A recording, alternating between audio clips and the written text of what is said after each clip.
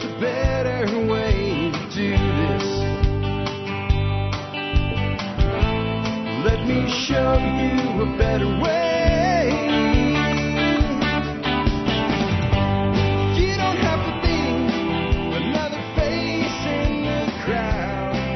Well, hi, folks. This is Jack Spirko with another edition of the Survival Podcast. As always, one man's view of a changing world, the changing times, and the things that we can all do to live a better life if times get tough or even if they don't. Today is Friday, January the 6th, 2023, a day that will live in infamy, a day when the nation was, well, nothing really happened. A guy with assless chaps sat on Nancy Pelosi's chair. That's not what we're going to talk about today at all. No, it is Friday. It is time for an expert council Q&A show, and I have got a good one lined up for you. I have got a huge amount of content, total huge amount of variety for you today. Ron Paul in the Liberty Highlights. This one actually is from right before Christmas, but it's still as relevant as ever today. Chris Rossini, it seems to be going around, like with the COVID is going around killing everybody. Well, apparently computer death is going around. I had 2 computers die in November and early December. Chris Rossini, who puts together the Ron Paul segments for us, part of the team over there, had a computer die this week. He's like, I don't have one for you this week. I'm sorry. I'm like, it's okay, man. Worry about getting your life back together after losing a machine. And I've got one in the can, so to speak, because I didn't do expert counsel that week. So Dr. Paul's going to tell us why we should get rid of the FBI, and I completely agree. Dan McAdams will talk about how the FBI gave Twitter $3.5 million frickin' dollars to do its bidding. That kind of is like, that's also why we should get rid of the FBI. Chris Rossini and Philip Patrick will tell us how if the Fed hits its targets or misses its targets regarding inflation, it doesn't matter. The die is cast, and I agree with that. Sean Mills is back. Haven't heard from Sean for a while. Sean will talk about a rebrand of his website, and I'll let him tell you about that.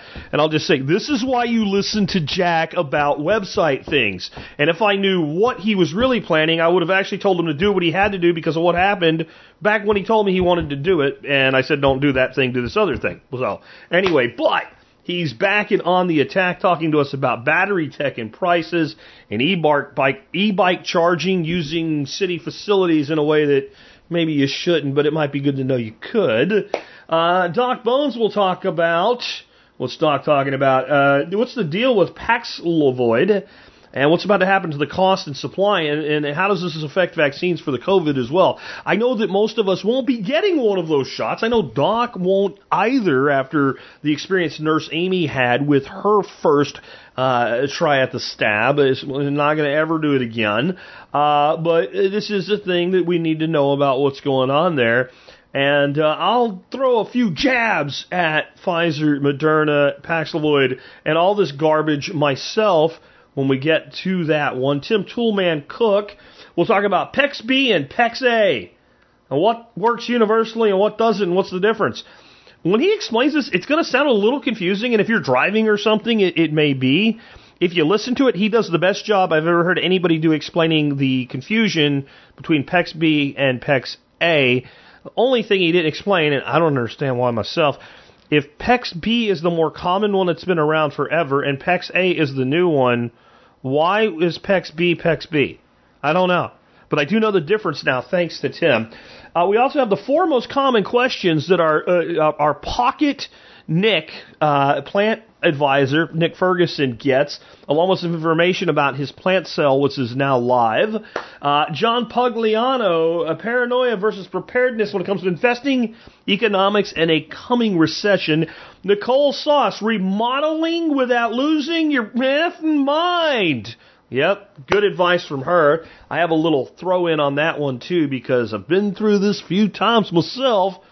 And I'm going to tell you why we need to stop making everything bad that happens to people like Damar Hamlin about the vaccine, the COVID's vaccine. You know that no one is more like, I really don't think you should do this than me. There is probably no one that is more opposed to any sort of mandates than me. You will never, ever, ever, never, ever, never, ever, never, ever, ever, ever, never get me to take this experimental DNA-altering crap.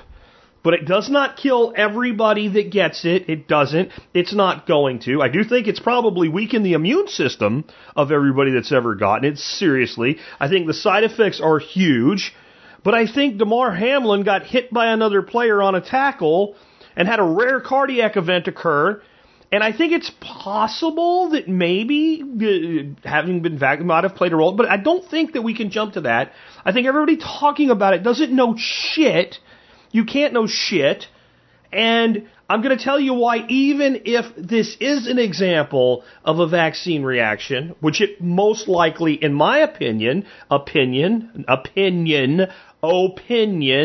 a claim of fact, but most likely, in my opinion, is not. But even if I'm wrong about that, why the approach that people are taking on the alternative side of the issue right now is stupid, and why we shouldn't do it, and how it hurts all of us. Because, well, that's what I do. I tell you the truth, even when it's a truth that you do not wish to hear. And before we jump in and hear from the experts, I want to throw out just a simple reminder about the event that's going on from January 18th to the 22nd in Bastrop, Texas. It's called The Greater Reset, and it is the Greater Reset 4. This will be the fourth time John Bush has hosted this. The first year it was virtual, and then it got bigger and bigger and bigger, and this year it's going to be huge. You can come down there. It's really inexpensive to attend when you look at what you get. There's VIP ticket options as well. You might want to consider those. You will get to hear from and meet speakers like myself, John Bush, Texas Slim, Mark Moss, who's an amazing guy, Zuby, the very famous rapper and the word I would use for him is he's a critical thinker. He's an incredibly intelligent man, and I am really looking forward to meeting him. I'm hoping to get to meet him and talk to him enough to rope him in to be on an episode of the Survival Podcast, and because he's also a Bitcoiner. It'll probably be a Bitcoin breakout episode, but it probably won't be focused just on Bitcoin. But then, yesterday I found out, and I told you guys yesterday about this, JP Sears is going to be there as well. So Zuby and JP are going to perform Saturday night. I don't even know if I'm going to be there Saturday night. It depends on the weather, because I don't want to leave my wife here to deal with bad weather while I'm gone. So if I miss that, that's going to suck. But you don't have to. You can come and you can learn all about this. I do have an affiliate link with John. So if you would use my link to sign up, go to the Survival Podcast, scroll down till you see information about the event, click on that, or use the link in the Daily Mail, or anything I've put out on social media. If you don't, I'll get over it. But I would appreciate it. It's an easy way you're going to do it anyway. Use my link. All right. With that, let's go ahead and hear from Dr. Paul and his group over there talking about, again, getting rid of the FBI bribing Twitter and the Fed, and if they hit or miss their inflation targets, it doesn't even mean a damn thing. Here we go.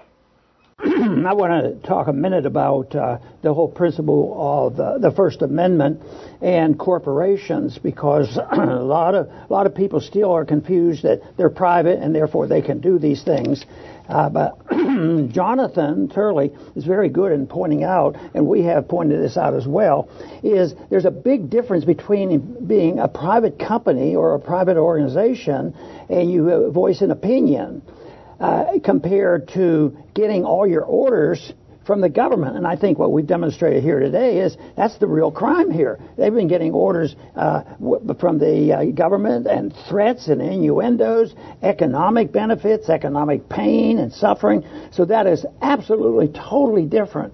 And I think what has happened is along the way, it took many, many decades, especially since the 30s, that the principle of private property ownership has become blurred.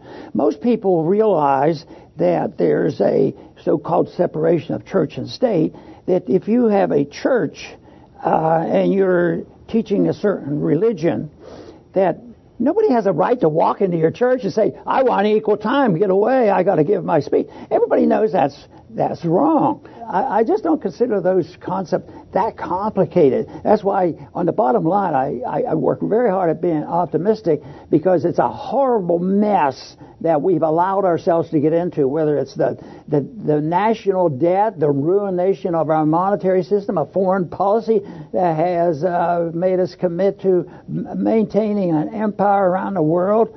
I mean, and what they've done to the medical system. How could that be easily solved? It can be. Understanding the principles of personal liberties, having a very, very limited government, and one of my suggestions has been that if you get a little bit annoyed with what the FBI was doing to us, maybe, my suggestion is, why don't we just get rid of the FBI and see what happens then? I don't think we'll be less safe. I'll tell you, I don't think that for a minute. This came out this morning on the Daily Mail, Dr. Paul. Just came out before we went on. But we found out this yesterday because there was another Twitter files drop. The FBI paid Twitter $3.5 million to do its bidding. Taxpayers' money was used to suppress Hunter Biden laptop story and process the agency's request to silence GOP voices. As fury mounts over the secret state censorship of the American people. In a nutshell, Dr. Paul, and this came out, and you can even put the next one on, because this is the actual tweet from the Twitter files, Michael Schellenberger, who released this part of it. This is an email to Jim Baker, who was a top guy in the FBI, and then became a top guy in Twitter. And I'll just summarize it, Dr. Paul. The FBI paid Twitter at least $3 million to censor voices that the U.S. government did not think belonged on Twitter. It is an unbelievable scandal, criminal act that should be prosecuted, and it raises the question, how much are they paying Facebook? How much are they paying Google? How much are paying LinkedIn? All the other groups.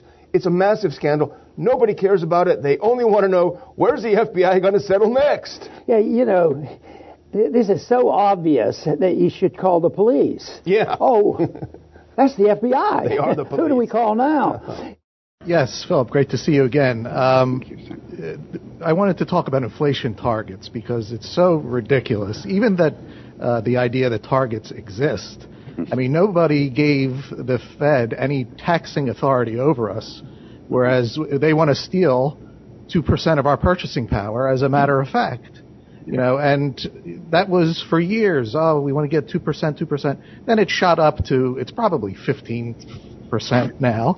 Correct. And now they're just talking about, we just need new targets, new higher targets.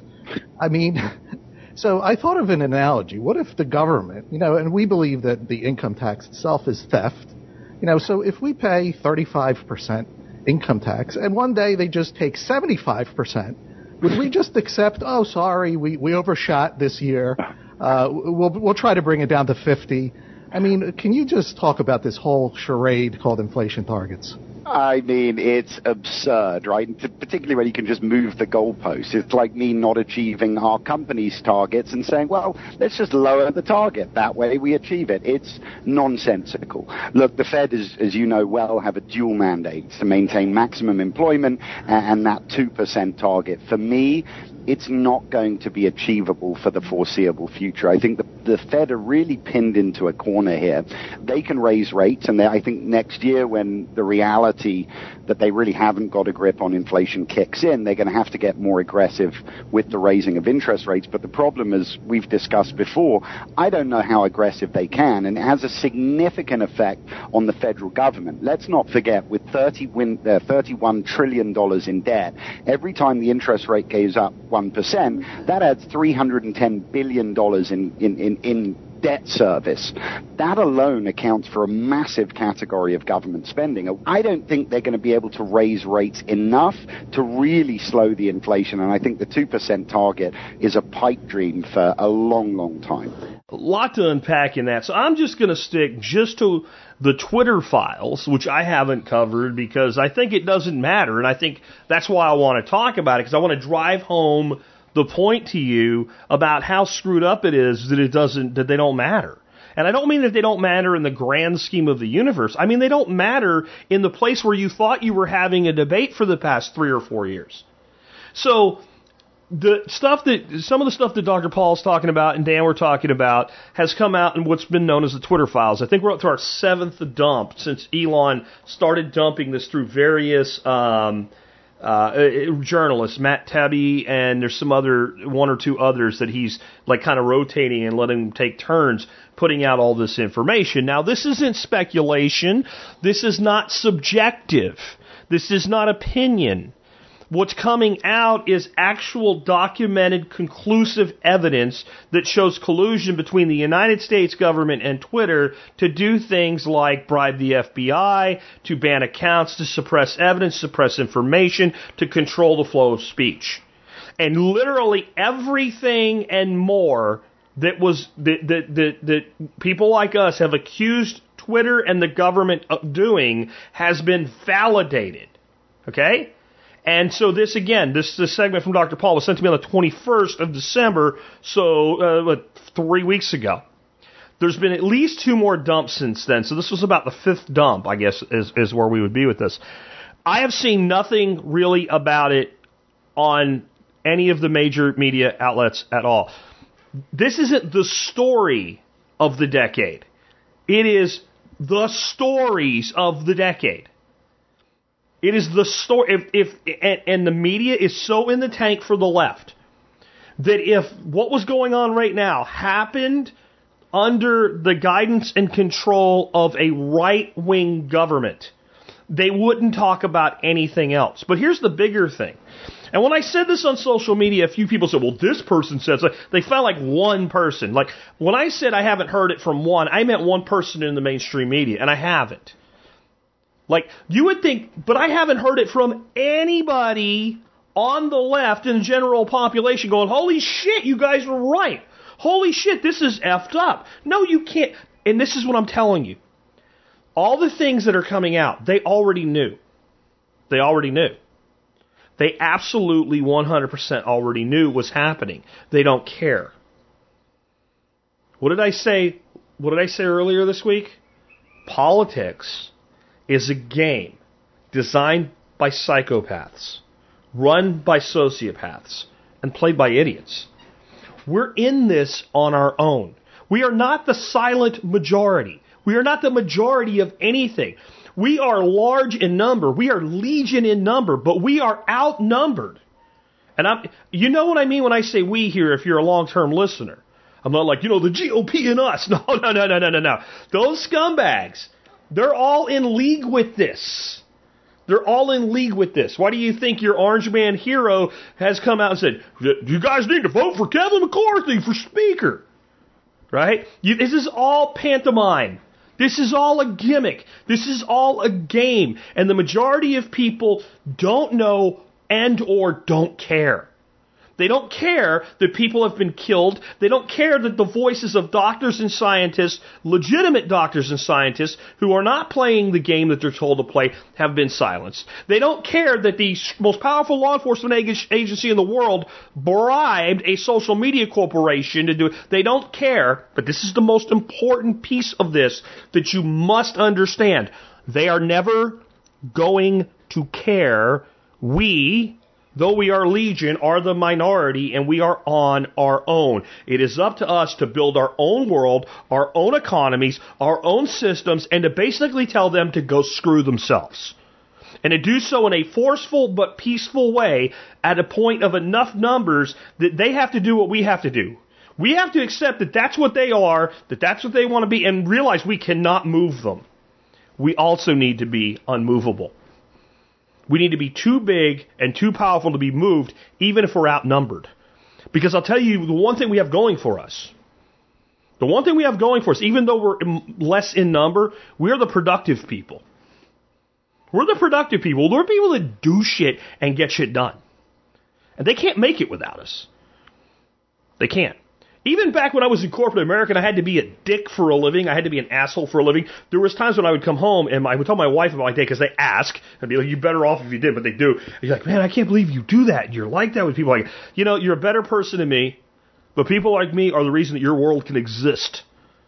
There's some truth in that too, but they live off productivity even though they don't produce anything. And the people that don't produce outnumber the producers, period. But they need us. They need us, and if we're strong and if we act like we should, which means thinking before we speak, speaking clearly and plainly, and saying F no. I don't think I'm going to let you do that to me today. Then eventually, the best we can hope for is a tenuous peace for a time.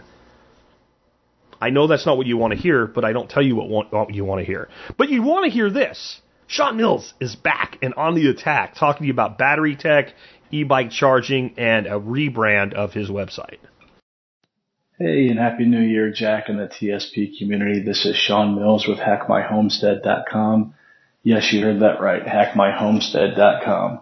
I did not listen to Jack last year and shut down the Hack My Solar website, which eventually led to me losing the domain and forcing me to accelerate the plan to transition over to Hack My Homestead by about 2 years, I think.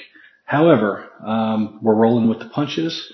The long version of that story is on the website, and we're just going to kind of go through a little bit of a reboot, rebrand, which after 2022, for me personally and professionally, that's actually a good thing. So with no further ado, I do have a couple questions and then one thing I wanted to mention to everyone.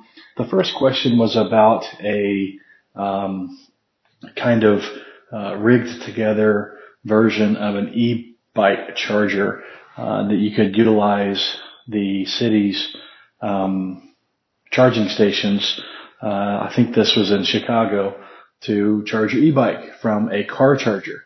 And so I will say that while that's definitely not my area of expertise, theoretically it will work just because the charger is capable of a higher amperage output than the system can take.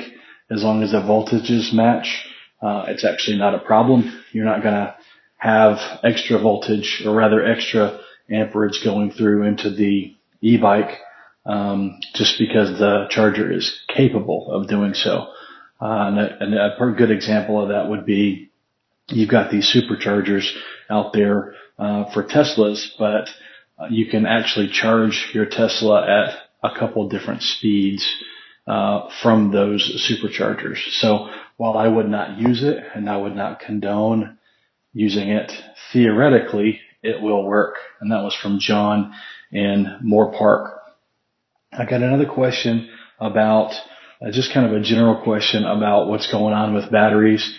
I said last year that with Tesla moving to the lithium iron phosphate battery technology, that chemistry may start to get more expensive, and or supply chains might start to dry up. And while I did say that, I also said that they would probably get cheaper and more abundant first. And so what we are seeing right now is particularly the server rack style batteries, which are using the prismatic cells.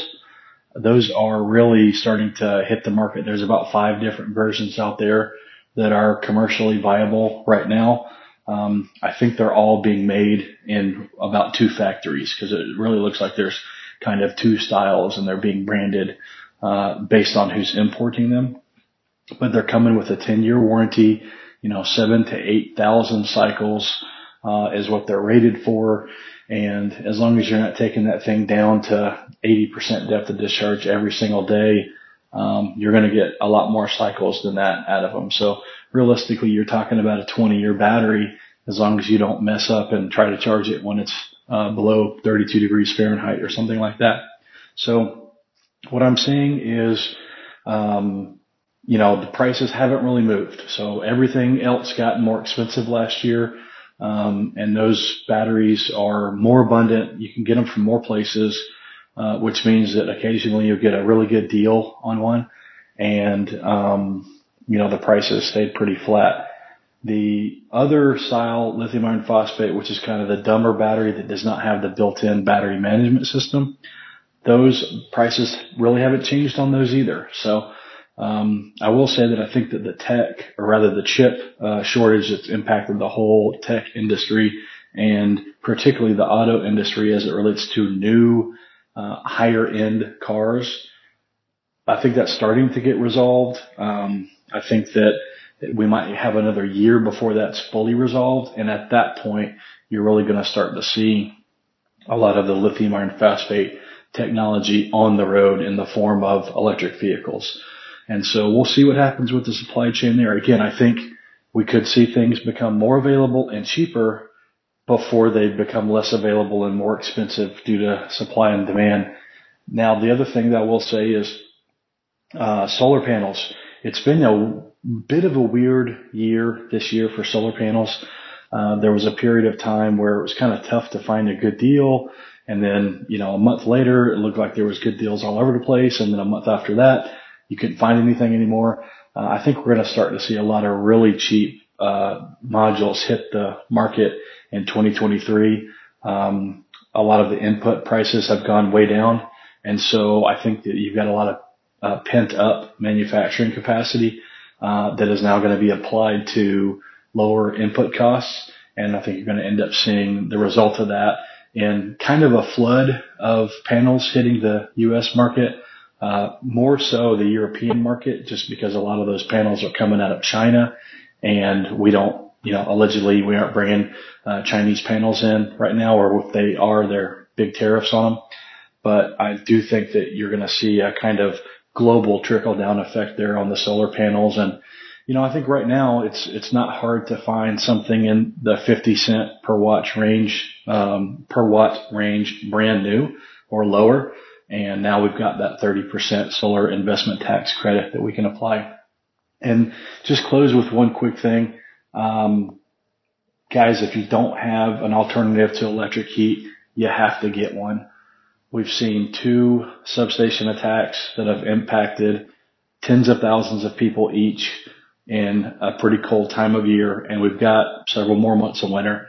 So I think that now that it's warmed up a bit, some of those things that might be easier to find, whether it's just excess of propane with a propane heater, or kerosene, or diesel heater, or wood stoves or pellet stoves, you got to have something other than the electric heat. Just too many people were suffering in North Carolina and Washington State when some idiots went out there and ran about $20 worth of ammunition into a substation and some transformers that, by the way, cost about $3 to $5 million to fix. Both of those events did. So with that being said, I'm signing off for today. Keep those questions coming in. I'll keep answering them and getting them back to you. Thanks. Good stuff from Sean. I'm glad he's back. He said he's going to be on it hard, and I'm looking forward to hearing stuff from Sean a couple times, 3 times a month. Here's my advice, though, on the whole thing. One, when he let that website go down, I didn't know it was because he planned to have a new domain in the future or something like that. All right, here's my advice to you. If you have a website that has any traffic at all and any time in play at all, you can get cheaper hosting. You can get the cheapest hosting there is. Never let a website go down ever, ever, never, ever, never, ever, never, ever, ever, ever, never, never, ever, never, never, never, never, never, ever, never. If you do, you hate money, and you deserve the financial loss that it will cost you in your life times 10. Never, ever, never, ever, never. Including you, Sean, but you've learned now, okay? And you don't do it because, well, you'll lose the domain. That's because you didn't pay the renewal fee, okay? That's why you lost the domain. Those are 2 different things. Website hosting is so cheap that there is no excuse for taking down a website. I've only met a few people in my life that insist on doing this. I'm surprised Sean did it. One of my others was one of my best friends, a dude named Hal Dodd. It made no sense to me whatsoever. It still doesn't. And Hal was still paying his hosting fee but took down the site because he didn't like it anymore. No. If you plan on rebranding to a new site, leave the old site the hell alone and link to your new site. Put information about your new site on it, but let your old site suck up all the beautiful links, all the SEO, all the domain listings. Put up your new site, push overpower, but have 2 presences instead of 1 because website hosting is cheap. And even the super cheap web hosting plans usually let you host 2, 3, 4, or 5 domains. So don't ever take a website down. Ever. Unless, like, you really don't want it there anymore. Not because you don't like it or you don't feel... Like, you're like, I don't want to do this at all. And nothing I do in the future is going to have anything to do with this anymore. Oh, okay. I get that. But, like, you go from hack my solar to hack my homestead. No. Anyway, moving on. PEX. What is PEX? Well, if you don't know, Tim will tell you. What's PEX A and PEX B? You'll understand that perfectly if you follow this that he's about to give you. If you don't, you might want to rewind and listen to it twice. But best explanation I've ever heard. But could somebody tell me why, if PEX B is the old PEX that's been around forever, and PEX A is the newer stuff, why is PEX B PEX B? I don't know. Anyway, with that, Tim Toolman Cook. Hey guys, Toolman Tim here, coming back at you from the workshop where we create community, find freedom, promote preparedness, and share success. Back to answer another question for the expert council, so let's dive right in. The question is, are most brands of PEX B tubing compatible with PEX A expansion tool system, or is it just the Zurn brand that is universal? Details. All the PEX tubing at my local Home Depot is Apollo brand PEX B. But even though the store doesn't stock any tubing labeled as PEX A, it does sell PEX A fittings and expansion tools. According to the Zurn brand's website, their PEX tubing is universal and can be used with either crimp or expansion fittings. Hopefully you can clear up the confusion. Thanks, Paul. Okay, so PEX fittings, PEX pipe can be confusing, can be as clear as mud. But let's start out with, what does PEX stand for? PEX stands for polyethylene, and the X stands for crossed link pipe. Basically that flexible white, blue, or red pipe that you see typically in coils, but it does come in straight lengths as well. It has become almost all plumbers' go-to. Most new houses are plumbed in PEX pipe. However, the confusion comes in. There are really two types of PEX pipe that we can deal with. So the standard one, the one that's been around for a long time, the one that DIYers use, and the one that is at almost all big box stores is PEX B. So let's compare PEX B with PEX A. So PEX B is the crimping style PEX. It's where you put a fitting inside the pipe and then you crimp down a ring on the outside. PEX A is the newer style that you see making kind of inroads because it is very reliable, and it is the expanding style. So you put a plastic ring around the outside, then you put a graduated kind of cone tool on the inside, you expand out the pipe, put it on the fitting, and then it expands or contracts back down to its regular size. So here's the thing. So PEX A is compatible with both systems. So if you buy the PEX pipe that is designed for expansion, you can also use the crimp fittings on it. However, PEX B, and I don't want to make this too complicated, but PEX B is the stuff you're going to find at all your big box stores. PEX B is not compatible with the expanding tool. So that's where the confusion comes in. So PEX A is more expensive, but it is universal. You can expand it, or you can use the crimp fittings with it. Whereas the standard older style PEX B pipe can only be used with the crimping tool. So let's compare. PEX A, it requires a special expanding tool. You can get a manual one, but it's still about twice as much as an inexpensive crimping tool. PEX A, if it gets kinked, you can heat it up and it will return to its original shape. PEX A costs about 50% more than PEX B.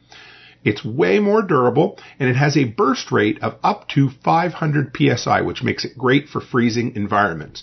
PEX A works better in tight spaces because you can expand the pipe away from where you need to make your fitting and then just push it on and allow it to contract back. Whereas PEX B, you need to have those big crimpers in a tight space. PEX A, you can never dry fit it and just leave it there, because in order to fit it, you need to expand it, put it into place, and then it contracts. You know, if you can see the pipe onto the fitting, it is a good connection. Whereas PEX B, you pop it on with the ring, and on occasion, if you're in a hurry, you might forget to crimp it. So there's that as well. Now, the other cool thing about PEX-A, the expanding stuff, is there's no flow restriction. So what you're doing with the expandable is you're expanding it beyond the original size and then letting it contract back to the full 1/2 inch or 3/4 inch inside diameter. Whereas PEX-B, the standard stuff, you're putting a fitting inside the pipe and then clamping onto that, which means you are causing flow restriction, which means a good rule of thumb is to increase or upsize your pipe 1 so that you don't end up reducing your flow too much. PEX-B is, like I said, about 50% cheaper. The tools are cheaper. You can use the shark bite slip-on fittings on both as well. So, if you're not sure, it should be labeled. Look on it and see PEX-B or PEX-A. If you're not sure, assume it's PEX-B. That way you are not going to have a bad day when you try to expand PEX-B and it snaps on you or fails or whatever. So that's the rule of thumb. If you're looking at that special Zern brand, really all that is just a rebranded PEX-A pipe, which means it's compatible with both systems. So I hope that helps. Typically, if you want PEX-A pipe, you're going to need to order it or special order it at a big box store. So I hope that clarifies a bit. PEX-B is the stuff that's on the shelf. You crimp it. PEX-A is the stuff you tend to special order. It's backwards compatible. It costs more, but you use the expansion tool. So I hope that helps, guys. Hope that made it more than clear as mud. So if you want to know what I'm up to, guys, run by, check out the Workshop podcast 3 days a week, Thursday, Saturday, Sunday, live, 7 p.m. on YouTube, TikTok, Telegram, Twitch, Odyssey, Float, all of the places. And if you want to support what I'm up to, run by patchofthemonth.co and subscribe to the monthly Patch Club. I'm excited. It is growing by leaps and bounds. And guys, thanks for sending me all of these questions. I love answering them for you. Keep sending them to Jack, and I will keep putting them together for you. Challenge me, send me all kinds of things, whether it's to do with heating systems or backup power, starting your own business, whatever it happens to be. Send them by, I'll get them answered for you. And as always, stay happy, stay healthy, and have a great week. I get it. It's not clear as mud. It's as clear as vodka. And you don't get anything more clear than vodka, man. Vodka's clear as it gets. Maybe somebody could tell me. Maybe Tim. How is PEX-B PEX-B if it came so? Why would B come before A? If it was opposite land, would it be Z and Y and go that? I don't know. I don't get it. Not important though. And next up, Doc Bones with some information on Paxlovid and the COVIDs and vaccines and when the government won't be paying for everything anymore. Hi, Joe Alton, MD here, also known as Dr. Bones of the survival website doomandbloom.net, and co-author of the greatly expanded 4th edition of the Survival Medicine Handbook and designer of quality medical kits at store.doomandbloom.net. In the battle to prevent severe cases of COVID, the oral medication Paxlovid has become the standard treatment, with nearly 6 million courses of therapy given in the U.S. Until now, this drug has been free to patients as the government has sprung for the costs. In a few months, however, that won't be the case, leaving those who are at most risk for a major illness, the elderly and the uninsured, having to pay a substantial price, currently more than $500. Although the pandemic seems to have abated in the United States, the number of daily worldwide cases of COVID as of November 22nd, 2022 are about the same as the same date 2 years earlier. With the approaching winter, some are concerned about a possible resurgence in cases. Death rates from COVID remain at about 1%, more in the senior population. Many billions of dollars have been spent on sometimes hastily developed options to treat or at least mitigate the effects of COVID. Paxlovid, a combination of 2 drugs, is credited with a decrease in hospitalizations and deaths from the virus. The Department of Health and Human Services, however, will soon stop supplying free treatments, forcing pharmacies to buy and bill for them on the market just as they do other meds. This will, by the way, also affect COVID vaccines, which will go from about $30 to about $120. Close to 90% of those dying from COVID are 65 or older, the age where Medicare covers many medical costs. Unfortunately, Medicare Part D would be restricted from covering the cost of Paxlovid. It's only available now due to an FDA emergency use authorization. Until the FDA gives full approval to the drug, it won't be covered for the people most at risk. A government approval for an additional $2.5 billion is in the works, but there's no guarantee funds will be available to continue the free program. Many citizens are already facing difficulties getting Paxlovid prescriptions. There is a procedure by which a COVID-positive patient can obtain it directly from the pharmacy with proof of a recent normal liver and kidney function test. Even if you have health insurance, their paying for COVID therapy is not a guaranteed thing. Eventually, I expect they'll figure out that the medicine is less expensive than a hospital stay, but it may take months to make that decision. At the very least, expect higher copays. One bit of good news is that those on public health insurance plans for low-income populations like Medicaid will have Paxlovid covered until at least 2024. Also, the government has only used a third of the 20 million doses it purchased from Pfizer Pharmaceuticals. It's hoped that these surplus doses will be made available, if not for free, then for a substantial discount. Clearly, when faced with a potentially large medical bill, many patients will forego getting the medicine, which could lead to bad outcomes. The government and even private insurers would be remiss in not making sure that Paxlovid and other COVID treatments are affordable. Perhaps they should review the data on the effectiveness of more affordable treatments like ivermectin that aren't currently FDA approved but suggested by the Frontline COVID Critical Care Alliance, of which I'm an advocate. Bottom line is, let's face it, any oral medication is far less expensive than 2 weeks in the intensive care unit. This is Joe Alton, MD, that old Dr. Bones, wishing you the best of health in good times or bad. Thanks for listening. Hey, learn more about respiratory infections and 200 other off-grid medical topics in the award-winning 4th edition of the Survival Medicine Handbook. And get your family medically prepared with quality kits and individual supplies from our entire line at store.doomandbloom.net. You'll be glad you did. You know, it's too bad there's not a safe, cheap, effective medication that's largely sold over the counter throughout like 80% of the countries in the world that's been shown to be highly effective in the treatment of COVID when given to high at-risk patients early, like, hydroxychloroquine in combination with zinc and secondary infection-preventing antibiotics like azithromycin. I wish that it's just, they worked so hard, they spent all their trillions of dollars and stole your money and inflated the economy, caused one of the biggest recessions that's on the way to ever happen, screwed up the supply chain, screwed up a generation, and it all could have been avoided if only we would have had something like that, or maybe another highly effective, also available over the counter throughout most of the world, treatment that's probably actually better than the first one, which would be ivermectin. But since neither of those exist, and both of them are made of, like one is for cleaning fish tanks and the other is horse paste, and they'll kill you dead if you look at them. If you touch the box, you run the risk of going into anaphylactic shock and having a lizard crawl out of your ass, right? Because nobody would ever use those unless they were in a hospital in a random controlled trial under the supervision of highly trained doctors. There's no way those would work. Yeah. That's all I can say about that, so I don't lose my shit and have a freaking aneurysm. Because all of this makes me sick. All of this makes me sick. Oh, and here's one more thing before we go on.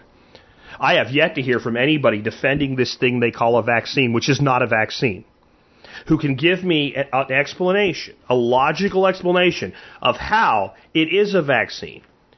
If the government first had to change the definition of what had been a vaccine for 70 to 100 years to call it a vaccine. Now, they did that. I'm not making that up.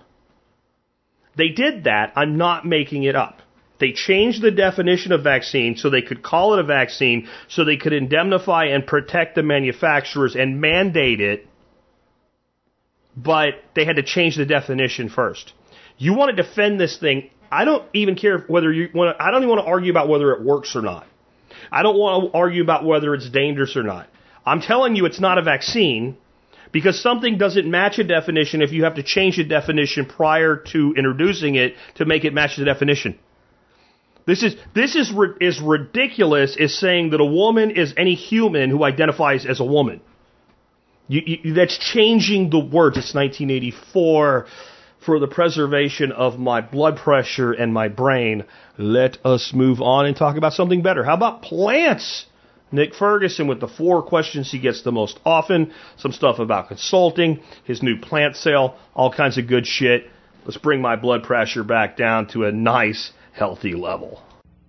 Hey there, Nick Ferguson here with another Expert Council answer for several listeners this time, and since time is of the essence on this one, I figured I'd answer a bunch of people all at once. I'm in the middle of rareplantstore.com tree package sales right now. They started a couple days before the first for you early birds who follow me on my Telegram channel. You all got first dibs at it. And actually, before I could even get everything updated, a couple people who are apparently super fans were clicking refresh on the webpage days in advance and got a couple quick early bird sales put in before I was even ready putting in all the information.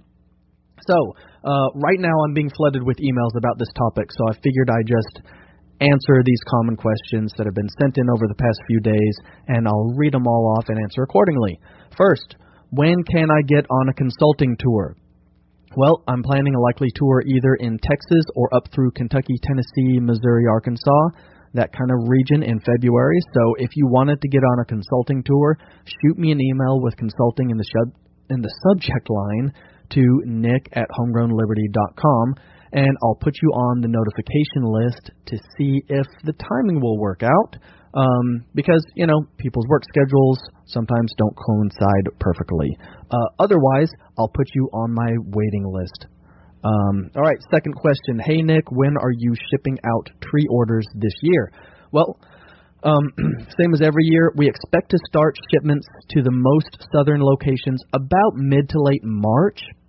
And I always check and see what the weather guessers are saying for the week that I might ship when it comes to the more northern locations, because sometimes it's still frozen solid. So if it's going to be sub-zero temps, I'm not shipping to you people in the frozen white north. I don't want to ship you trees when it's completely frozen solid. I wait until it warms up a bit, so no worries about that. If you get your trees and the ground is too frozen, keep them moist and in the fridge, and they'll be just fine. Basically, everything boils down to what the weather is doing. If it's a drawn-out winter, everyone is getting trees later. If it's a mild winter, you might get trees earlier. This all depends on the wholesale growers that are supplying my thousands of trees and when they can dig. Because if it's frozen up there, they can't dig it. So they have to wait until it thaws a little bit so they can dig. Third question, what should I do with my trees when they come in the mail? I recommend you open them up immediately. Rinse them off completely top to bottom, keep the roots wet, and if you're not able to plant them right away, you should put the roots into moist potting mix. Water them thoroughly and allow the water to drain and put the pot and all of that.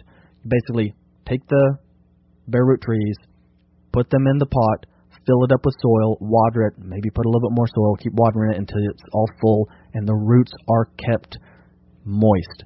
The roots must be kept moist all the time. You cannot let these roots dry out or the trees will die. If you do that, let it drain and put that whole thing, the pot with however many trees you ordered, in a trash bag. Tie it up at the top, keep everything closed up in plastic, put that whole bag potted mess of trees in the fridge or in your garage where it'll stay cold but not frozen. They should be fine. If you're able to, the day you get them, take them out of the bag and put them directly in the ground. That is best because I inoculate the roots with a mycorrhizal blend. So the best thing is to get them directly in the ground if you can. If you can't, then you could put them directly into some potting mix. But I just tell people to rinse them off, especially the stems, just in case USPS took a little while getting it to you. Sometimes they can start to develop a little bit of mold, and rinsing it off can get them back healthier and happier quicker. Fourth question, how much should I expect my fodder trees to grow in 2023? Well, the Ferguson crew here planted 800 fodder trees, just fodder trees, this past spring to grow for propagation. So I don't have to buy from the wholesalers anymore. We should be able to turn out thousands and thousands of trees with those 800 intended for propagation. We fertilized and watered them. We could have done a better job, but it was a hard summer and I was gone a lot consulting. Things just don't get done as well when I'm not here, and that's understandable. But I'm trying to give you an idea, like this was not optimal. And my trees, on average, hit 8 foot tall, with the tallest probably in the 12 to 16 foot range. The ones that didn't get watered enough stayed the same size as when they went in the ground. When I get out there with this next cold snap, I'm going to be measuring so I can get people some pictures and video and actual clear measurements on how much these trees grew in their first year. I'm expecting to get about a dozen new trees out of each tree that grew well in cuttings. And next year I should be getting about 120 new trees out of each tree in propagation material, minimum. The hybrid willow and the poplars get about 100% take on rooting from bare cuttings, and the white mulberry about 50 to 80% take on rooting. So it doesn't take much to grow an army of trees once you get them in the ground. If you haven't ordered yet, they're going fast, and I expect to be sold out in about a week, if not sooner. Could take a little bit longer, just depends on how people are ordering. You can get them while they're still available over at rareplantstore.com. And don't forget, if you want to get in on the waiting list for consulting, shoot me an email to Nick Ferguson at Nick Ferguson at homegrownliberty.com. I'm Nick Ferguson. Do good things. So good stuff from Nick, and I'll have a link where you can order his plants in the show notes for you today. And it's definitely an outstanding deal that he offers. He does a great job on the shipping as well. And, as he said, he ships to people based on where they are in the weather. And he does a great job on that. And if you might think, I really want my plants now. If he says it's not time, it's not time. That's why we have him on the expert panel. He kind of knows what he's talking about. I'll also say one more little pitch for Nick. If you are considering doing stuff to your homestead in the permaculture, regenerative agricultural way, the money you will pay him as a consultant across the time that you run that system and the decisions that you make, he will pay for himself 10 times over at least.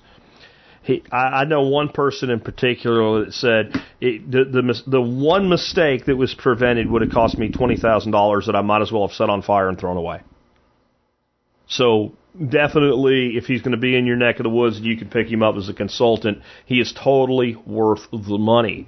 With that, let's talk to John Pugliano about investing and a coming recession, and let's just say a dose of freaking reality. John, here we go. Hello, TSP. Happy New Year. We're going to start off the new year with a throwback question, and then I want to use that as a springboard to cover what is pretty much on everybody's mind, and that's a pending recession in 2023. Well, as far as the throwback question, it comes from Tom. The reason I call it a throwback question is because this is reminiscent of, something we had heard, a quarter a century ago with the Y2K hysteria.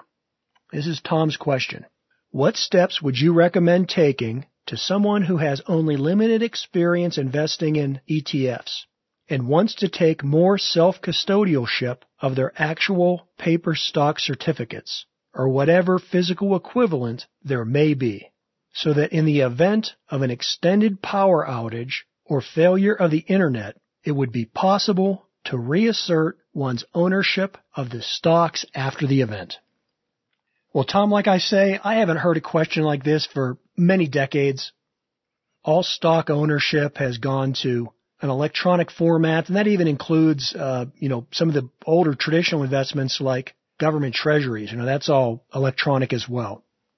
And you can still certainly request a paper stock certificate, and you do that by going back to the individual company that issued the shares. For example, if you own shares of ExxonMobil, you would go directly back to ExxonMobil. In the case of ETFs, I never really thought about it, but I think it would work the same way. You just go back to Vanguard, and I assume legally if you requested it, they would have to provide you some type of paper certificate. Now, while that may give you a sense of comfort, the major disadvantage to that is that you would then be unable to quickly trade your shares like you can electronically, which is, the reason we do it. You would have to physically either mail in or take those shares into a broker, pay an extra fee, and have everything processed manually. I got to tell you, Tom, I've been investing for over 38 years. I have never physically ever had possession of a stock certificate of anything that I had ever bought or sold. And the limited times that I've even ever handled them at all was in the case of a client who maybe had, like an old grandmother or grandfather that passed away and they inherited them. And these things, trust me, they were much more of an inconvenience than an advantage. So in terms of what you would do as an individual investor, just simply saving a PDF file of your most recent monthly statement for Vanguard, in my opinion, would be more than enough to protect you in the event of any type of claim you may have on your investments with Vanguard. And the reason I really have no concern for the question you're asking is that, Tom, in all honesty, and this is like many things that people worry and obsess about, if we went to a grid down situation or some kind of global outage of the internet where it so disrupted things that all of our stock ownership would be in question, well, if something like that happened, if it was that severe and that drastic, then we would all have so many other things to worry about, like the immediate need for water and food and shelter, that the amount of money that we had in the stock market would really be of little concern. So rather than focusing on things that are very unlikely to happen and things that are totally outside of our own control and things that, if they did happen, we couldn't do anything about anyways, I'd encourage you to worry about things that are more at hand. And one of those things is a pending recession for 2023. Now, I know a lot of people are debating how drastic and how severe this recession is going to be, and I really don't care. We have enough evidence now from leading economic indicators, and we've had these since about September of October, to know there's a high degree of probability, and I want to stress high degree of probability, that there will be a recession in 2023. The reason a pending recession is so important is because it will affect you not only in terms of money you may have invested in the stock market, but it's also likely to impact your employment situation. And the reason I mention that it's not so important to me as to whether this is a shallow recession or a deep recession, the reason I don't really care about that is because the precautionary things that you can do to mitigate the effects on your life are the same one way or the other. And so some things that you could be doing right now is evaluating your stock portfolio or whatever your investments might be and making sure that you're protecting your principal. Because if we do go into a recession, whether it's a run-of-the-mill recession or if it's a really deep one, then from levels where the market is right now, you could see your principal drop from anywhere from 15 to 50%. And so evaluate what you're invested in and do your best to protect your principal. The easiest way for most people to do that is to simply liquidate your positions and let the money be parked in either a money market fund or, if that's not available to you, a stable value fund. The other thing that it's critical that you do is that at work, you want to make like you're asbestos. And what I mean by that is you want to make yourself fireproof. You want to be a model employee. You want to be so valuable to your company and so productive that if we go into a recession and they start firing and laying people off, that you're the last one that they let go.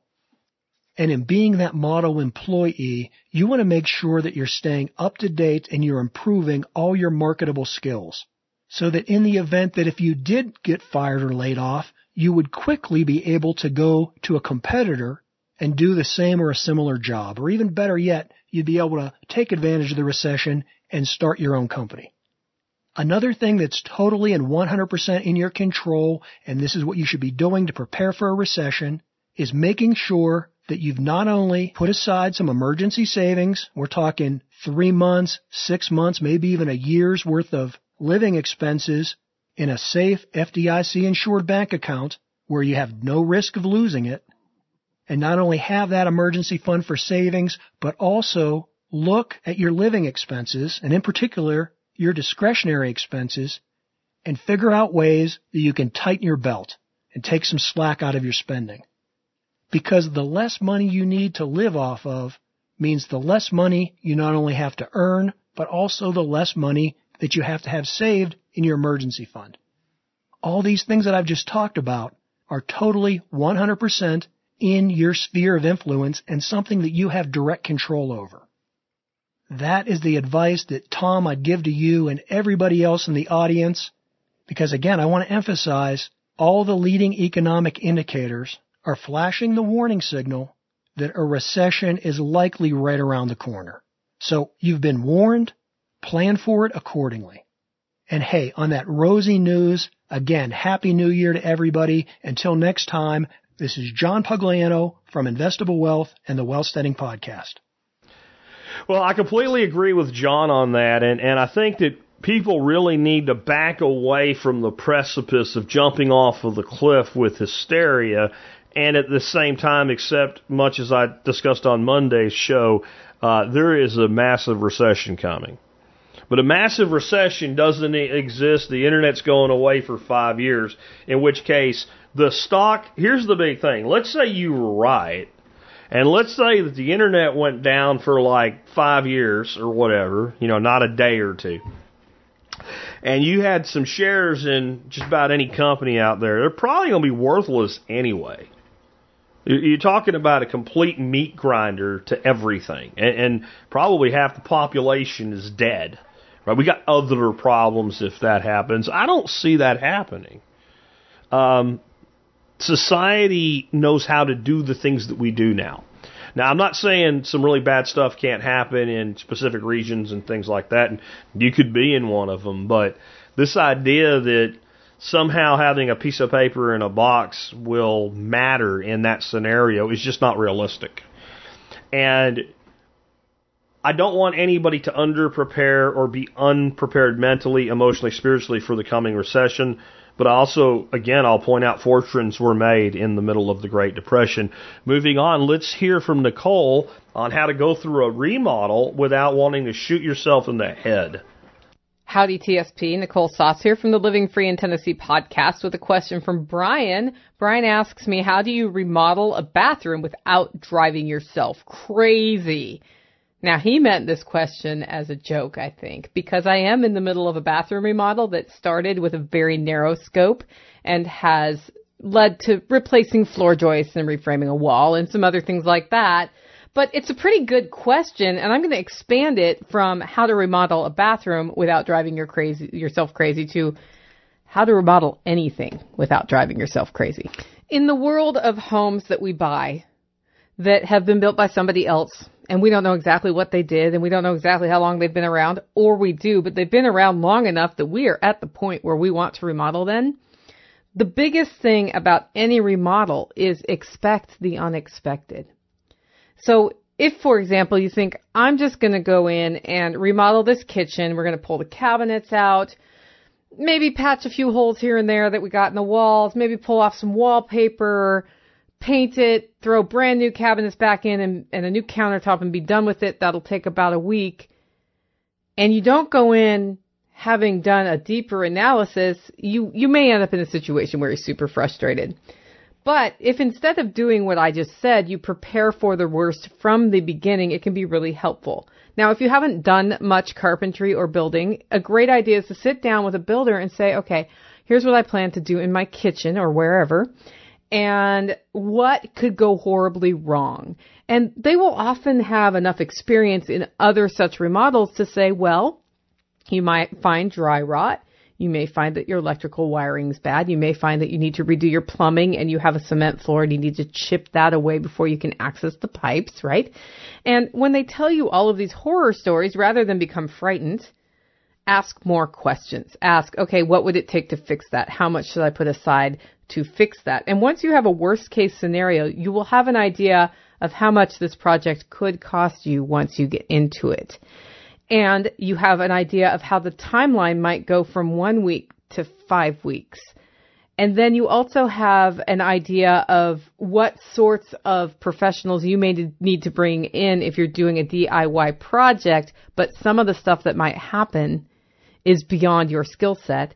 And you can have had conversations with people or recommendations of possible contractors to work with if you come up against a situation where, for example, you need electrical wiring rerun and you're not prepared to do that. If you do that all in advance before you cut into anything or start anything, then you know how to set up the project so that you can handle anything that comes up. It's much like preparing your pantry for the year ahead, right? You think about what might I need in my pantry? What sort of medical supplies would I like to have on hand? You make a list, you go get them. Well, in this case, you don't have to go get them. You just have to have enough capital and plans for what will happen if the timeline of your project changes from 1 week to 5 weeks, so that you're able to gracefully navigate when something comes up like a rotten floor joist or needing to redo plumbing. And then you can make a much more reasoned decision about how quickly and who is going to address the problem that you find. Second, schedule a remodel when you can handle scope creep. Do not plan a 1 week kitchen redo 1 week before Thanksgiving when you're going to have 20 people over. Because if you do run into an issue, then you also are responsible for doing something that's kitchen heavy right before Thanksgiving, right? Likewise, if you're at a point in the year where you tend to be your busiest, that's not the best time to rip into a bathroom. So scheduling makes a big difference in how you navigate these sorts of projects gracefully or not gracefully. Number 3, isolate the project from the rest of your house as best you can. By which I mean this. Construction is terrible, messy work. Things get tracked in, dust is in the air, sawdust is everywhere, things smell bad, water ends up places you don't want it. There's all sorts of yuck that happens with construction. It's terribly dirty. And if you can hang plastic walls, board off half your house, or find other ways to isolate the mess, you're in a much better position just from a living with it standpoint during the project than if it's just all open air and everything's tracked everywhere.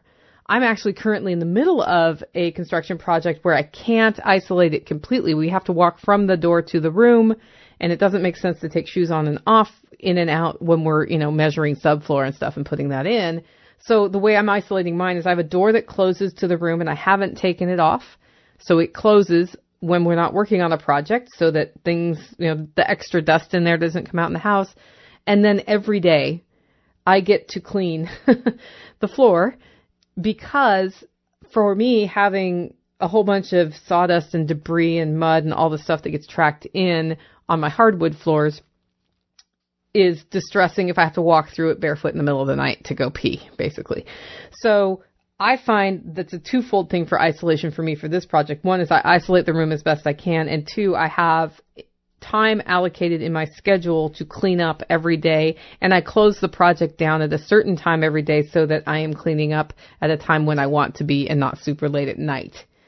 And that has made a huge difference here. Now, if I had carpet, what I would have done is I would have installed some sort of plastic or heavy tarp barrier with then some of that black tar paper or something that people could walk in and out of, so that all of that debris does not end up in my carpet. I'm a person who does not allow carpet in her life, so that's not an issue. So that's just, I'm throwing that out there in case you are going to do a project and you have carpet. You really need to protect that carpet as best you can, because as we know, once things get in carpets, no matter how much we clean them, things kind of stay in carpets. And then number 4, when needed, before the project starts, build your backup plan. What do I mean by that? There are some things that you need access to in your home that you want to have a backup for in case there is scope creep and your timeline shifts from a couple of days to a couple of weeks to a couple of months. Those things are primarily for me, bathrooms and kitchens. If I'm doing a kitchen remodel, for example, I tend to want to do that in the summer so that I can set up a kitchen outside that I can use for just cooking, because I don't like to eat out all the time and I don't want to just microwave meals. I also will pre-cook meals that can be heated easily in that situation, and I tend to gravitate towards paper plates. So I have a backup plan or an alternative universe I can use while my kitchen's out of order. Likewise with a bathroom remodel, which I'm in the middle of right now, and it started really small scope and has turned into a complete gutting of the room. I made sure my second bathroom, which had also required repair in the last 2 years, was completely redone before I started this project. that means that I'm not running outside to the outhouse in the middle of the night. Now, if you're in a home with just one bathroom and you need to do the bathroom, you may want to make sure you have a porta potty scheduled for a month, just in case. Or you may want to build yourself a composting system. Whatever it's going to take to have a backup plan, if that then means, if the project ends up taking longer than you expect, you have a backup, you have an alternative. It's a whole lot more comfortable. When you're comfortable, you're more mentally accurate or mentally sharp, and you can make better decisions, better long-term decisions. And at the end of the day, when you get into a remodel of any type, you want to be positioned to make good long-term decisions if you run into a problem. So, Brian, in answer to your question, the way to remodel anything, I think, first and foremost, is to be prepared for a lot more than you expected so that when things come up, because we all know they will, you're ready to handle it for the long term and make whatever you're remodeling better for yourself and your family. Hope this advice helps y'all. Happy New Year. And if you are interested in further honing your resilience mindset, I wanted to mention that Self-Reliance Festival 2023 dates are chosen, and our next one will be March 25th and 26th. You can get more information on that at selfreliancefestival.com. That is a 2-day event in Camden, Tennessee that is like a big old prepper jam session, but we bring two elements together. One, from the homesteading / building a resilient lifestyle standpoint. Two, from the more tactical awareness, sort of medical preparedness standpoint. We bring those two worlds together because we can all learn from each other, and it's a superb event. Friday before that event, we also have Bear Independent from Refuge Medical doing their Responder 1 training. That's an add-on you can grab. That's all over at selfreliancefestival.com. Make it a great week. So I'm going to give a very, very short follow-up on remodeling. Well, this is my advice with remodeling. Whether you're doing it yourself, doing part of it yourself, hiring a contractor to do the whole thing, even with a bid, whatever the number is that you budget, you need at least, in my opinion, about a 15% reserve budget. And if you're really in doubt, and it's not something that's critical, it needs to be done, don't. Here's an example. I had a plan to really open up my house. When you come into my dining room, there's a hallway that goes down to where there's 2 bedrooms, one of which is my office, one of which is my wife's office, and a bathroom. And that wall also on the other side of it is where the kitchen is. You're standing in a dining room. To your right is the living room. And I thought if we took that wall down, then we would have like this really great open concept. Kitchen and kind of like a mega kitchen and dining room in one. And then it would open up straight over into the living room area. And it would look so much better. And it would. Well, there's this drop down of about a foot. And I know that inside there is an HVAC tube bringing to a vent. And we have no idea what else is in there. And when I considered doing the remodel of the kitchen, I thought about blowing it out and doing everything. And I had 2 different contractors bid the job. And both of them said, I really won't know what I can do, if I can do it, whatever, until we open that thing. And then we looked at some other ways of doing the job, which is what we decided to do, and decided, yeah, I don't really want to go into that. Because you get into a position now where, like, well, what do we do? And I really think there's tubes up there that are too big to fit in the floor, and that's why the house was put in the way that it was in the first place. So I just decided, nope. And the older the house, mine was built in 78, the older the house, the more true this is. When you start pulling stuff apart in a house that's built in the 40s or earlier, God knows what you're going to find. So think before you act and have some extra powder for additional reloads. All right. Let's move on. So I want to talk about something today that it shouldn't piss people off, but it probably is going to. I want to talk about Damar Hamilton. If you don't know who Damar Hamilton is, maybe you're better off right now. Damar Hamilton, I believe his position was a safety, or is a safety because he's not dead, for the Buffalo Bills. He made a hit on a ball carrier in the first quarter, I believe, of the Buffalo-Cincinnati game. I think it was Monday night. And the two players collided. It didn't look like that hard of a hit. DeMar got up. I could tell by watching the tape, when he got up, there was already something really wrong. You can't see his face. He's wearing a helmet and all. And he was only up for about a second, and then he collapsed onto the field. He went into basically ventricular fibrillation, like his heart was just quivering. They gave him CPR. They used a defibrillator to shock his heart back into rhythm, put him into an ambulance, rushed him to a hospital. He was in ICU for several days, and apparently yesterday he regained consciousness. He's breathing on his own. He's squeezing people's hands. He's talking. And it looks like he will make a recovery. Now, I'm not going to say a full recovery because this is a very serious thing. Now, immediately, the people that say that all these athletes, and I would say the people, some of the biggest voices against the COVID vaccine started shrieking, this is because of the vaccine. All right? Now, I'm going to tell you before I go into my view of this right now, where I was in my head when I first heard about it. I was sitting on the couch. My wife was watching some show that I'm not that interested in, so I was reading the book that I'm reading this week, 1491, which is about the Americas before Columbus. That's where I was at in my head intellectually. And she checks her phone in between commercials and shit like that. So she's like, a player in the NFL just collapsed on the field. My immediate thought was, oh, the vax strikes again. The clot shot strikes again. I looked it up. I watched the play. I saw the hit. And my first thought after seeing the hit and the way this went down was this looks like something called commotio cordis.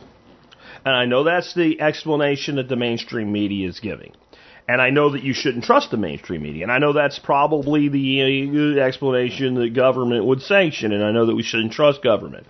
I trust government and the mainstream media zero.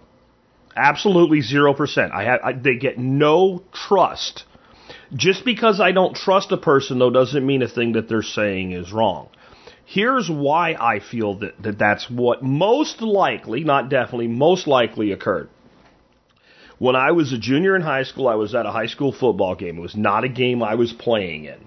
A player got hit, albeit a little bit harder than this hit looked.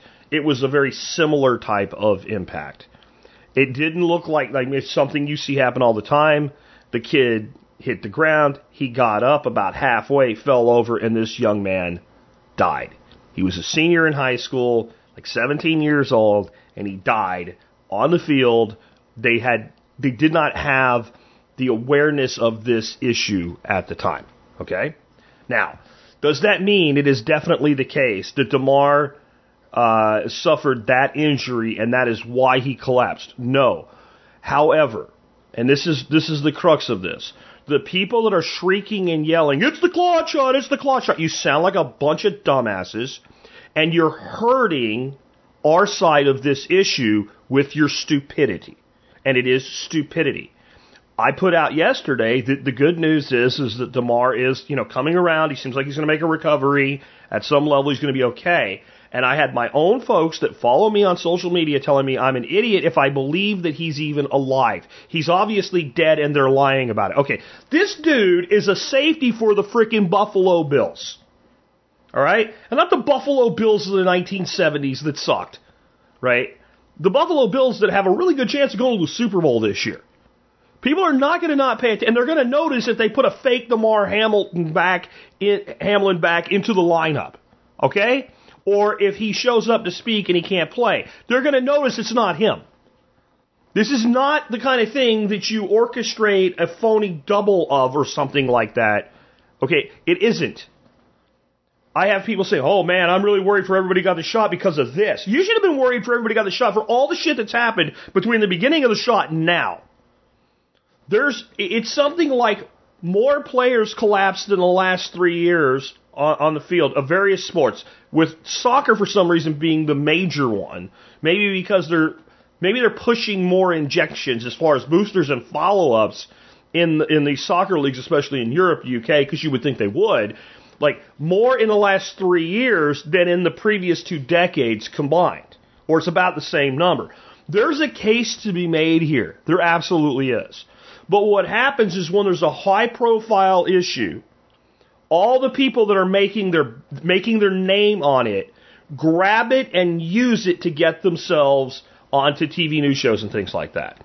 And I was very disappointed in the way a person I have extreme respect for handled this as soon as it happened. And I'm talking about Dr. Peter McCullough. Peter McCullough jumped all over this, and with his reputation, his claim that that's probably what happened becomes evidence for all the loons that it is what happened. An opinion becomes evidence when the person issuing the opinion has enough clout. It's irresponsible. It's irresponsible as shit. I am very careful to not do this, and I am a mouse fart in influence compared to Dr. McCullough.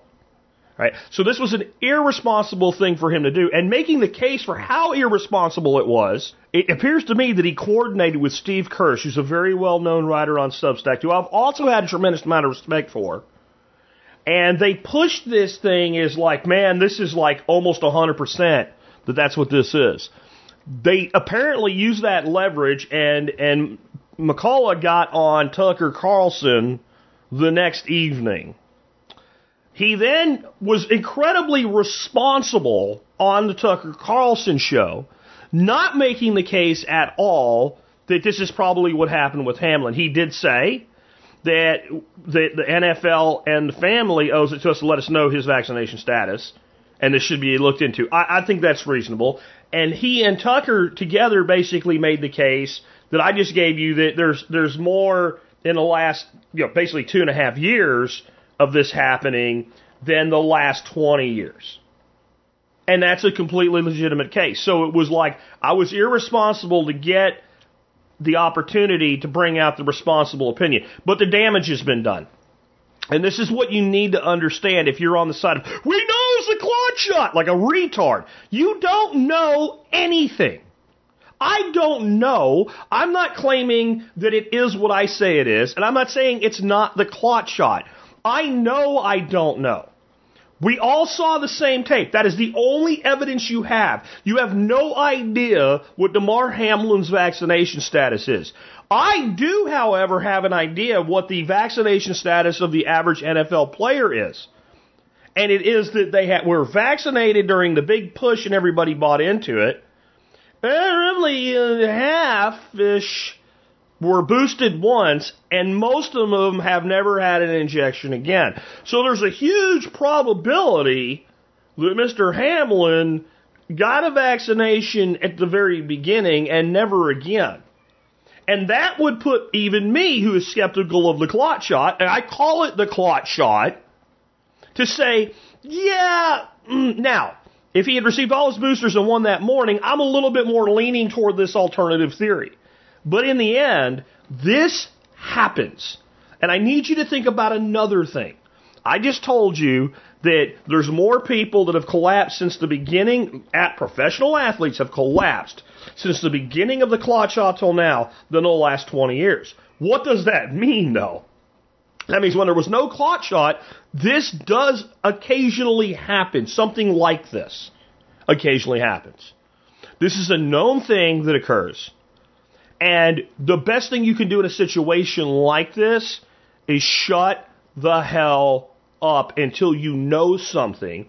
And if you're going to talk about it, you talk about it with probabilities. We need to look into it. It's a thing. Here's this other thing that clearly some portion of this can be attributed. But to jump all over this, to use this as conclusive proof, you look like an idiot. And I'm going to tell you the reason it makes you an idiot if you're doing this, especially if you have clout, especially if you have sway, especially if you can influence, it makes you an idiot. There are two primary factions of people on this issue. There are people like us, and I say us if you're like me, I'm including you as us, and if you're not like me, then I don't, that basically think the vaccine does more harm than good for the vast majority of people, and we will never, ever, never, ever, never, ever, never, never, ever, never, ever get the vaccine. Period. And it would take moving a mountain to change our opinion. There are the other group that's about the same size. They are in the other side. if they showed 20 people get in line and get the vaccine, 10 of them died, they would still go get their booster shot. And you're not moving their opinion either. They cannot think for themselves. They are the epitome of Bonhoeffer's theory of stupidity. The battle, like in all of these quests for, opinion, election, etc., is always for the people in the middle sitting on the fence. Over the last year, a lot of these people on the fence have really started leaning over to our side of the debate, because the preponderance of the evidence leads to our side of the fence. All this did was take a shitload of them and shove them right off the fence back to the other side, and now they're fence adjacent, and they're being courted by the other side. It's your civic duty. If you loved your fellow man, all that bullshit that we know is a lie. The CDC itself says right now, if you've had COVID and you've had the vaccine, you have about the same level of immunity and you should be treated the same. The CDC says that, not me. But the zombies don't care. Well, get your vaccine. We know if it doesn't prevent infection, even if they're right when they say it reduces severity, which I don't believe, by the way, but even if they were right, that it doesn't reduce spread, because you reduce spread through the reduction of infection. We do have vaccines in the past. They did work. And the reason they stopped spread is because they also did what? They prevented infection. They didn't make the disease less severe in the individual who was vaccinated. But now, all of this logic, to a huge portion of people that were beginning to wake up and think about pulling the frickin' matrix plug out of the back of their head, they just went back to sleep in their pods, and you're alone. And you know what we call all of this? We call this controlled opposition. And not every person that's part of controlled opposition is aware of it. Many are just money seekers, many are attention seekers, and many are well-intentioned. And I'm going to put Peter McCullough, for all the good he's done, right? I'm going to put him in the realm of well-intentioned. I'm not shitting all over the guy. Well-intentioned, but wrong to do it the way that it was done, because it harms the very thing he's trying to accomplish. And controlled opposition can be handled a variety of ways. One, you can directly have a person who's controlled opposition.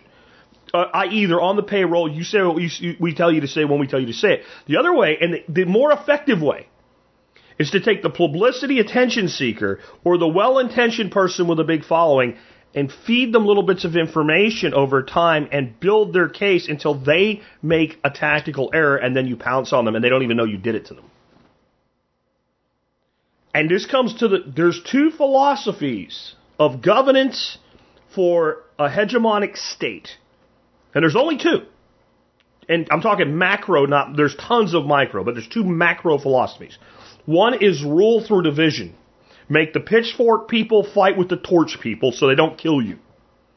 That's one form of hegemonic rule. The other form of hegemonic rule is ideological unity. And you can see it in the disparity between the two, and one is more of a velvet glove totalitarianism, and another one is we'll throw you in a prison and let you starve to death totalitarianism. That's the unity one. That's how you create unity.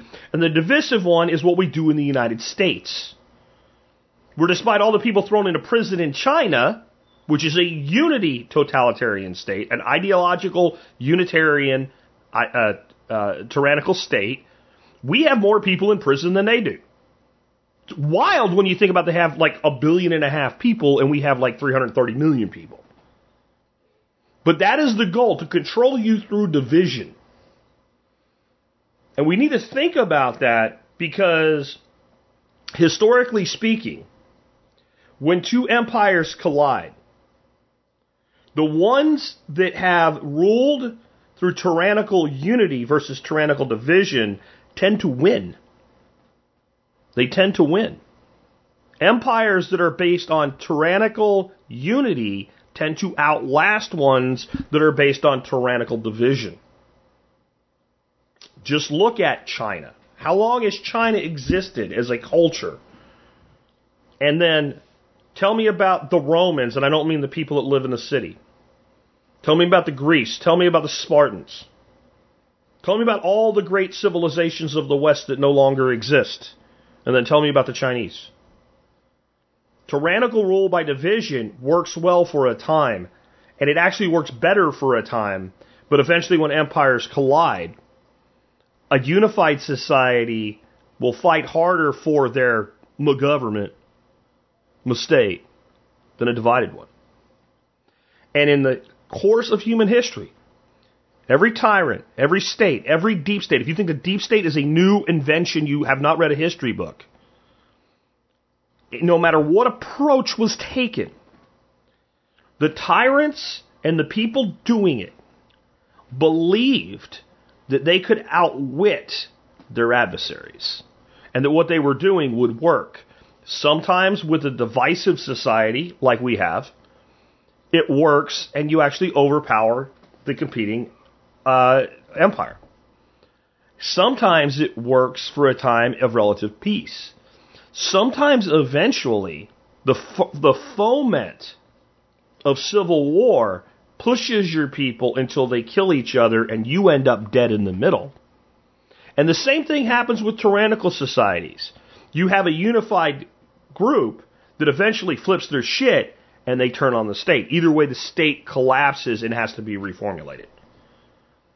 And you think, well, we're just talking about a clot shot, Jack, and a football player, a sports ball player. Yeah, it's the circuses and bred in circuses, and the circus is a reflection of the underlying tone of the apparatus and control. Stop jumping to conclusions. Stop making definitive statements about shit you do not know. Start stating your opinion as an opinion. And when you have an excellent case, don't take a high-profile example that's iffy and use it to make it. Make your case from all the data that you already have. That would be logical thinking. If you're mad at me now, you're not mad at me. You're mad at logic because you don't like it. You're pissed off because I've disrupted your perception and confirmation bias. I haven't even made the case. This definitively is not due to the vaccine. I haven't. I defy you to take, I'm at 19 minutes and 49 seconds into my answer rate. Take anything from this point, 19 minutes, 50 seconds back, and show me where I made the definitive case of that. And you can't, but you're still mad. Why? Because all I said is it seems more probable, based on what we know, which is actually very little. And I've had people say, well, it's on them to prove everything now. No, it's not. You're making the case that is the exception to the preponderance of evidence that we have available. It's up to you to prove it. The person that makes the more extraordinary claim has the burden of proof. That's been the case in science and medicine and everything up until quite recently in human history. About the last 100 years, we have slowly had an incremental change of that to the point of the person making the claim of authority has no burden of proof no matter what the claim is. And we have assigned authority to bodies that should not have it. Science is not an authority. It's an error detecting process. It should be questioned at all times. It should be pulled apart at all times. Every idea should be viciously attacked, not with just rhetoric and everybody knows and dogma, but viciously attacked and pulled at to see if it stands up to a thing. And if it does, it does. And if it doesn't, it doesn't. No matter how inconvenient or uncomfortable the fact that it doesn't stand up is. Anyway, I had to speak out on that. I didn't want to do it during the week because, one, we didn't know what we know now. Dude's not going to die because I thought it was a very high chance that he was brain dead. I really did. Very high probability. I didn't think he was going to recover. So by waiting when something has unknowns in it, just like the shooting in Texas that happened Uvalde, and I just kept my mouth shut for a week because the story changed 18 times before I actually spoke on it. So, it is better to be silent and thought a fool than open your mouth and remove all doubt, because then the actual information comes out and you look stupid. No? Yeah.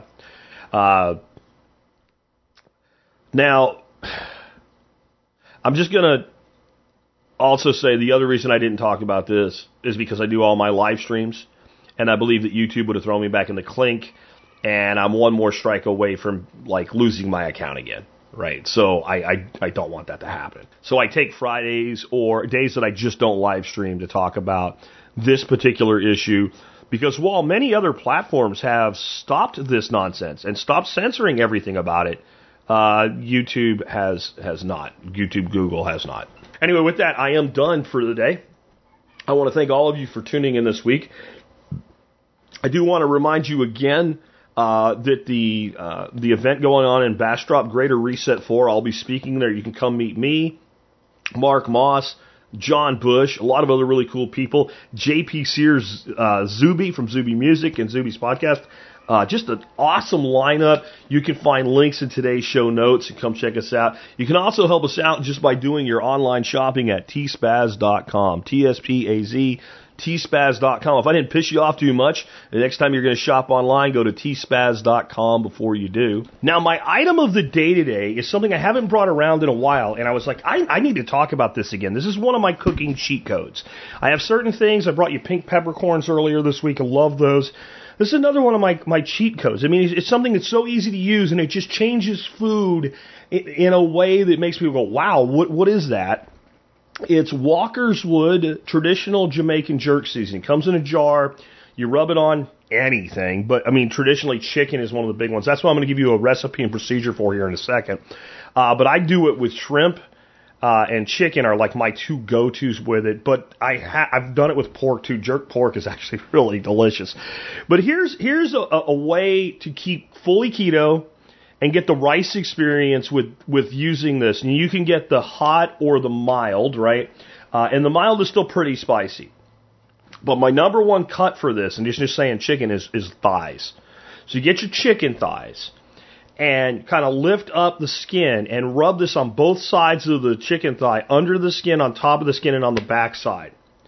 Then take this and bake it at a relatively low temperature, say 325, until it's pretty much done, right? To where you would be comfortable eating it. And do this in a pan, a deeper, like, baking pan. I like to use kind of one of the throwaway aluminum pans, so if it doesn't clean up easily, you throw it away. Or line a deep oven pan with foil, or use something like a glass or ceramic where you're going to have no problem cleaning it up, whatever you want to do. And then remove it from the oven, take the chicken and set it aside, take it out of the pan, and let it cool all the way down to like room temperature. Okay? Then finish it on a griddle, put a little char on it in a frying pan if you don't want to go outside because it's too cold or whatever, and reserve the liquid, the chicken fat, the chicken juice, and the seasoning that came out of it. Now do up some cauliflower rice. Okay? Make some cauliflower rice however you do it. I like to fry it with butter and whatever other seasonings I want to add to it. Here I might reinforce the Jamaican seasoning by, just putting a couple tablespoons along with some salt of that juice into the rice when I fry it. But with cauliflower rice, to me, you need to cook most of the moisture out of it and that cauliflower stink out of it.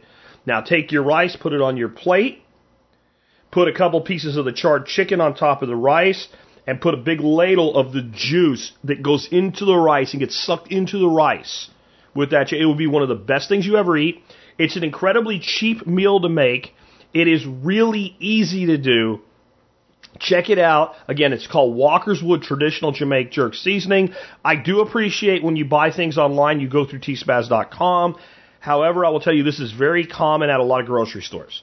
So this is one also just to kind of put in your head, and if you happen to be out at a grocery store and you get a better deal or whatever, buy it there.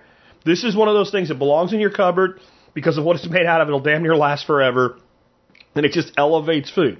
Somebody asked me, actually two people asked me this week, do I have a cooking show for beginners? I've done quite a few cooking shows, but I think it'd be interesting maybe to take a shot at doing a show that's like basic techniques and a few recipes for people that really aren't comfortable cooking at all. They're like, I can boil water and make macaroni and that's about it. There's real simple things to do to elevate your cooking. And one is understanding ingredients like, you can make your own jerk seasoning. To me, it's just so easy to use this. It's not like I cook jerk food, even though I'm the jerk, right? I don't cook jerk chicken twice a week or something. Then I would probably roll my own.